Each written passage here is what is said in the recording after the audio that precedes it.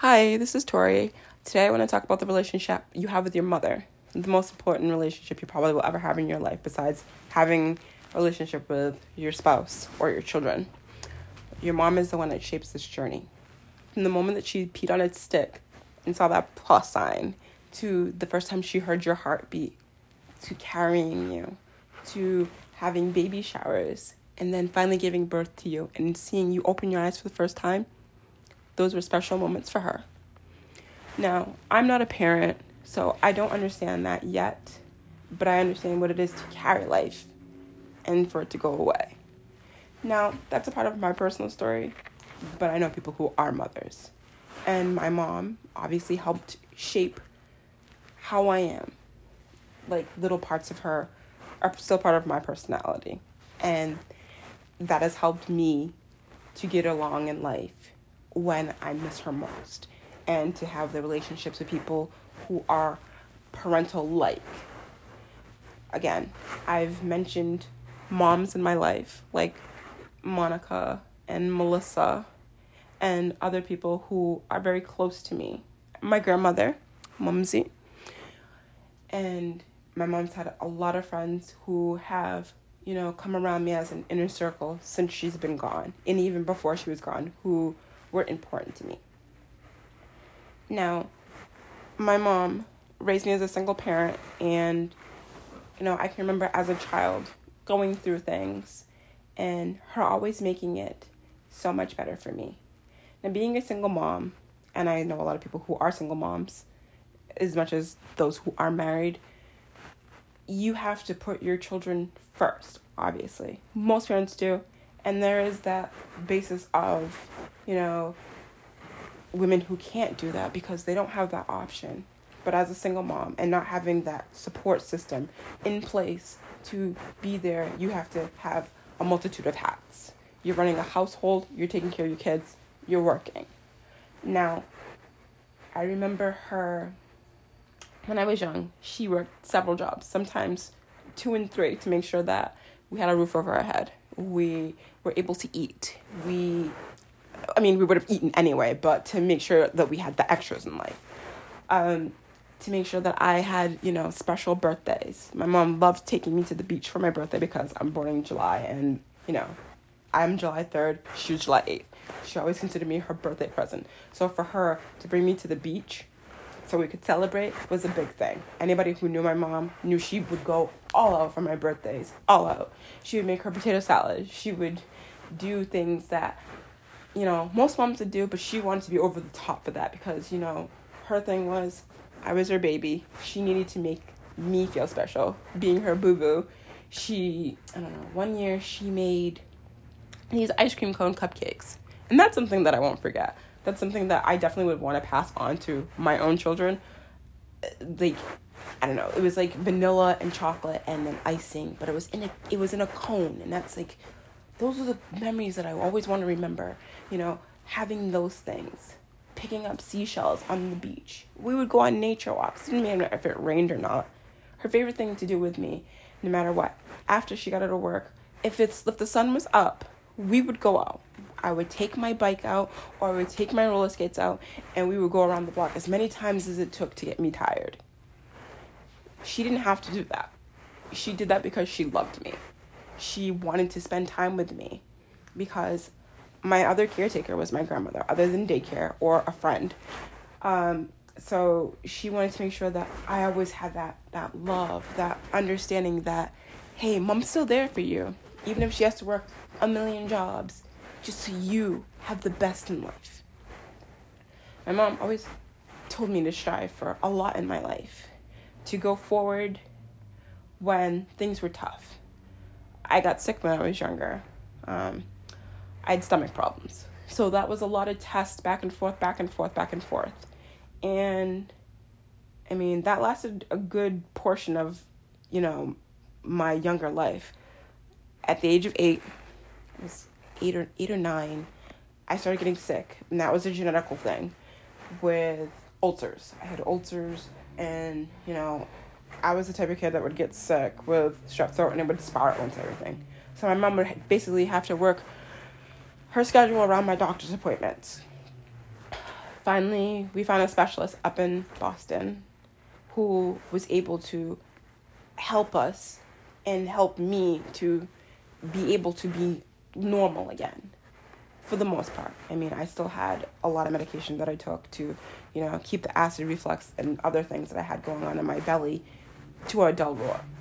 So I went through that till about the age of, I would say, 13 or 14, when I kind of grew out of it. Now, we all know the ages of between 10 and 16 are tough for anybody.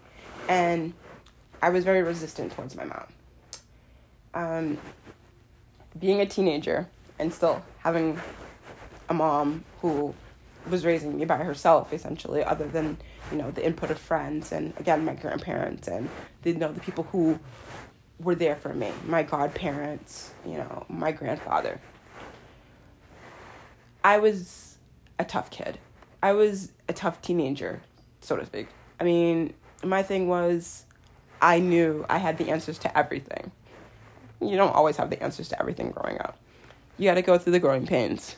And in junior high and even going into high school, when your mom's trying to protect you from the bad in the world, I was that kid that was like, well, I'm going to try my own way of things. So, I mean, we're always close, but I was, I had that attitude about me. And that's something, looking back on, I'm kind of ashamed of. But I know that being a kid, growing into my own, that I probably didn't know any better.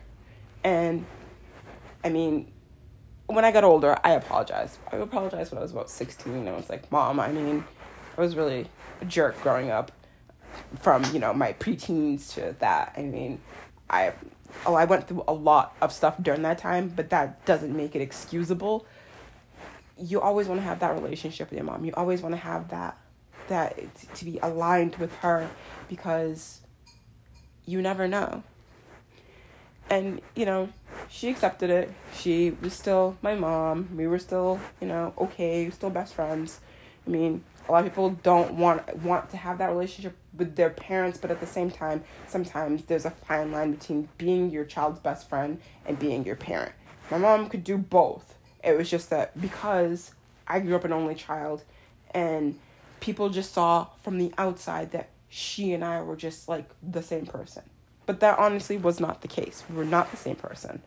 We were two different individuals.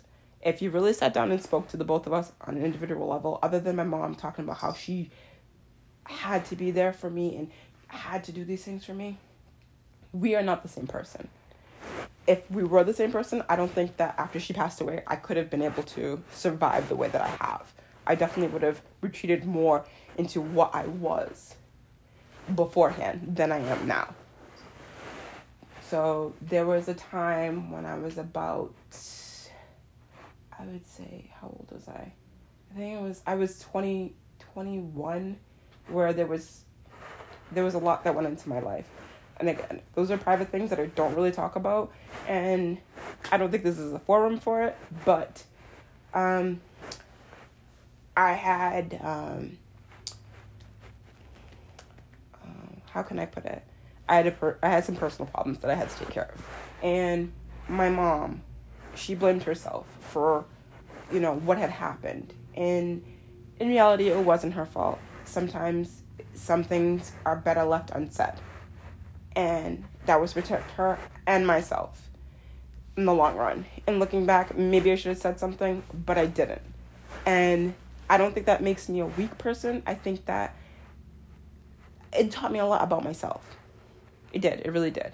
I went into therapy, and she did too.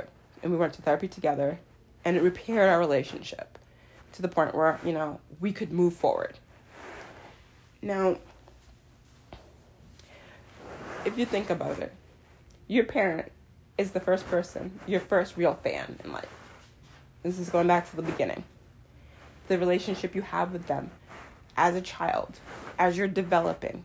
They're the first person that you're going to go to when you're walking. You fall down, right?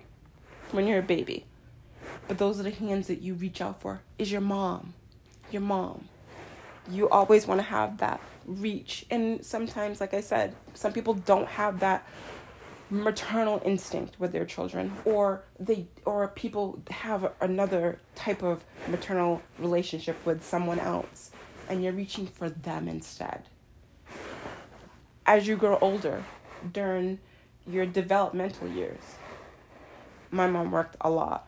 And like I said, a lot of people's parents work a lot. And then there are ones who are stay-at-home moms. And those are the lucky parents who get to experience all of those moments.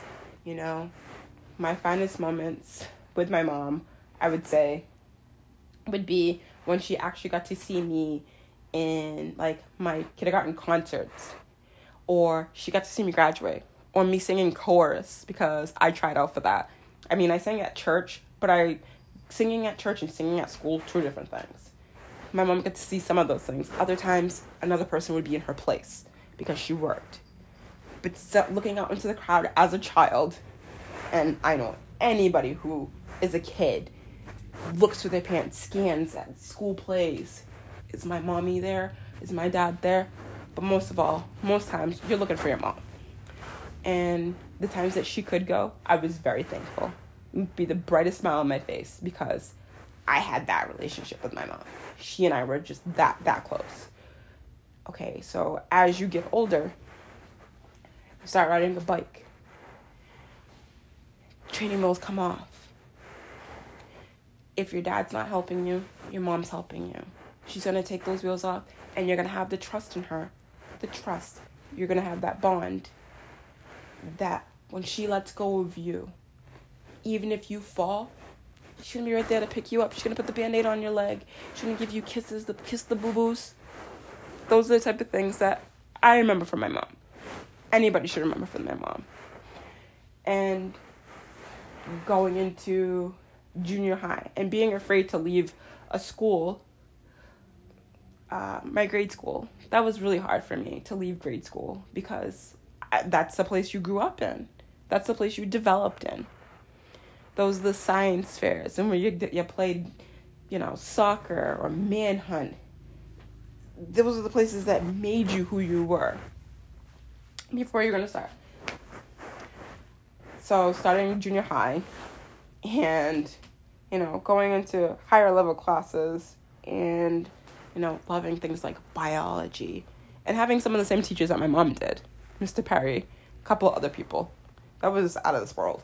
And them to be able to meet my mom at, like, parent-teacher conferences and open houses and be like, oh, that's your kid? She's very smart. And me to be like, whoa, see? She's done something, right? We always worked as a team. Always worked as a team. It's me and my mom. So, as I finished out my junior high career and my mom got to see me graduate, going on to high school. So high school, like I said, those are the times where, you're really interested into boys. Or you're shy, or you go through that emo stage, or whatever stage you're going through. You suffer your first heartbreak.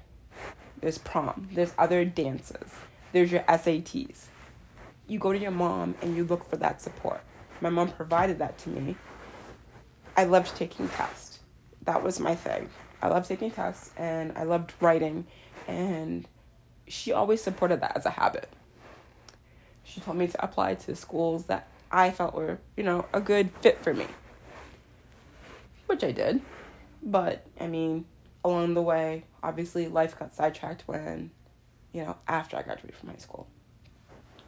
So, after high school, I decided to go to work instead because I wanted to help support my mom, support the household, and help out more, which I did. I got a job, my first job. I worked at Chuck E. Cheese, and, I learned to develop, interpersonal skills that, I didn't have from obviously being in high school and not really worrying about, like, the little things like your first job until after high school. So during that time, afterwards, I started going to UMass. I went there for 2 years, and that goes into the period of where my mom got sick. So as I had explained in one of the other episodes, my mom got sick. And we all know that taking care of a sick parent is probably one of the most difficult things besides taking care of a sick child. To see your parent basically disintegrate into something that they weren't. To see the strength go away. The strong person that my mom was at 5'11", the person who could dunk in heels, who chased me everywhere, who would go up the monkey bars with me when no one else wanted to play with me. To see that, her become her former self and just be a shell of what she was tough. And during the next, I would say, time period, like the first year it was pretty hard to watch her be sick and, not knowing whether or not she was going to survive because she was in and out of the hospital during that time when she was diagnosed with CHF. And, they always gave me the theory that she may not survive and you need to prepare yourself. Now, at that point, I was 21. So to me, at 21, I was still her baby, but I was a full-fledged adult. Okay? So making the decision to leave school to take care of her was most important to me because I couldn't balance both and working. So then I decided to go into work full-time, and that's when I took my job at Subway. So, the owners were always great towards me, Phyllis and Dawn, and very supportive of, whether or not I had to take time off to be with my mom or to take phone calls when her doctor would call. I'm thankful for that time in my life where I was so lost and couldn't figure out what was going on because I had to make decisions as an adult, just turning into a legit adult, not logistics, sorry. Legit adult. That was the first time that I had to make real decisions. So we're going to go 5 years down the line. Her health was up and down. She had been hospitalized, I don't even know how many times at this point, but it was always me visiting or her friends visiting or, my grandparents visiting. Now, my mom had a tumultuous relationship with her own mother for quite a while, and her being sick kind of renewed the need to have her mom. I remember there was a moment when she was really, really sick, and she thought she was going to die. She really, really thought this was probably the end. And she cried for my grandmother. And I called her. And my grandmother flew in that same night. She held my mother's hand. And they were able to reconcile. And to me, that was really important because I didn't want my mom to ever pass away without that relationship being repaired, because that was so important. When you have a disconnect in your family and it takes away from everything that it once was. We used to do Christmases and then nothing. Obviously, as a child, I didn't really question it, but as an adult, it was weird. So from that point on, we would celebrate holidays together. We had pictures that we took, and, we played games, and it was just no time had gone by. There was a period of time that we didn't have that when I was a teenager, and I think maybe that's probably why I acted out a lot, because I didn't have that family unit that I was so used to. So, years went by. She, like I said, my grandmother, myself, and my mom, we would always talk. We would, during the holidays, we would meet up, and it would just be 3 generations of the same family, and we were there, and it was great to have that again, to feel love, for her to feel love, most of all, because she needed that just as much as my grandmother did. So we're going to fast forward probably about 5 years, and the strokes were becoming more regular. She was starting to have seizures at this point. They had diagnosed her at that point, I believe That's when she was diagnosed with COPD. So she had the seizures, and she was falling asleep.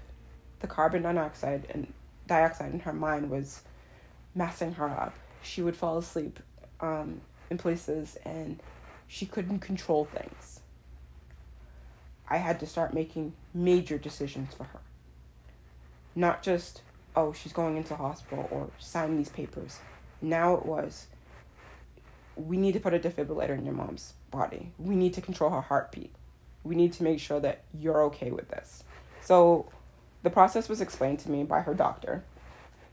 And she had the surgery, and he called me afterwards to tell me that she had come through from the surgery. And she had a long road ahead of her. She went into rehab. This is one of many times that she'd gone into rehab. And again, like I said, it is very, very, very hard to take care of a parent, to try to maintain a life outside of that parent, to work full time, and to try to take care of the household, the parts that you needed to, so that you don't fall behind and you kind of lose yourself for a little bit. I lived my life for my mom at that point. So at that point, what everybody saw from the outside of they're one person. We were still two people. We were just one, aligned as one, because I had to be her voice. And that goes for anybody. When your child is sick, you're that person's voice. You speak for them when they are no longer able to speak for themselves. To me, speaking for my mom was very difficult because I still wanted her to have the independence when she was well, but then there were times that she didn't talk or her words were slurred because she had so many strokes. Her brain was damaged. She would talk with, almost like a lisp. And at that point, as I got older, we're talking about, I would say 28, she was now walking with a walker. She could not walk unassisted for long periods of time. She also had other issues, and I had to take care of her more. That meant taking away from my own life, but I didn't really mind because it was okay. So along that lines, I met John. And when I introduced him to her, I wanted him to understand that my mom was disabled. I had to take care of her. If he couldn't accept her like she was an actual person, we couldn't be anything other than friends. Mom took to John, thankfully, but there was some resistance for a while because she really wasn't sure. She thought he was trying to take me away from her. That wasn't really the goal or the case. So 2 years after John and I got together, Mom made her descent into what was basically irreversible. Not that anything that ever went on with her was irreversible, because there are circumstances that weren't going to get better. She was always going to have CHF. She was always going to have COPD. Those are things that don't get better. She was always going to have that defibrillator too, which would go off a lot. It would started going off even more after we had moved in. And it was hard for her because she didn't want to be that person that, got in the way of my relationship and my development as an adult. But she didn't. I never thought of it that way. My mom and I were a package deal. It was either one or the other, or together.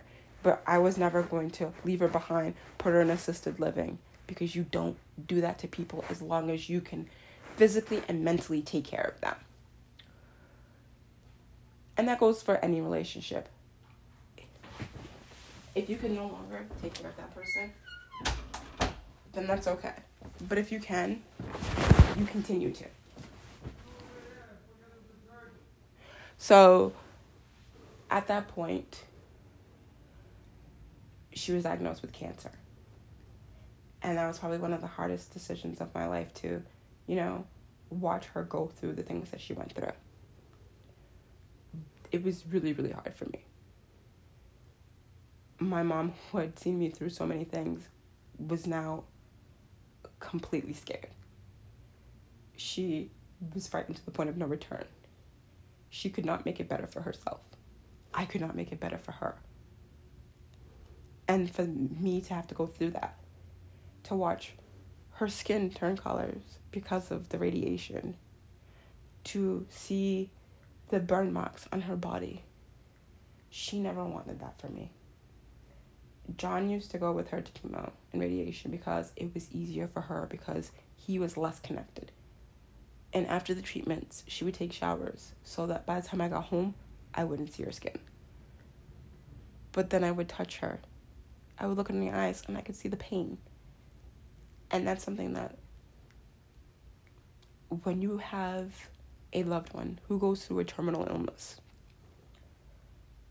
you can't make that stop for them. You can't make time stand still. You hope that you can, but eventually they get sick. And they lose functions, and her body, I could tell it was getting harder for her.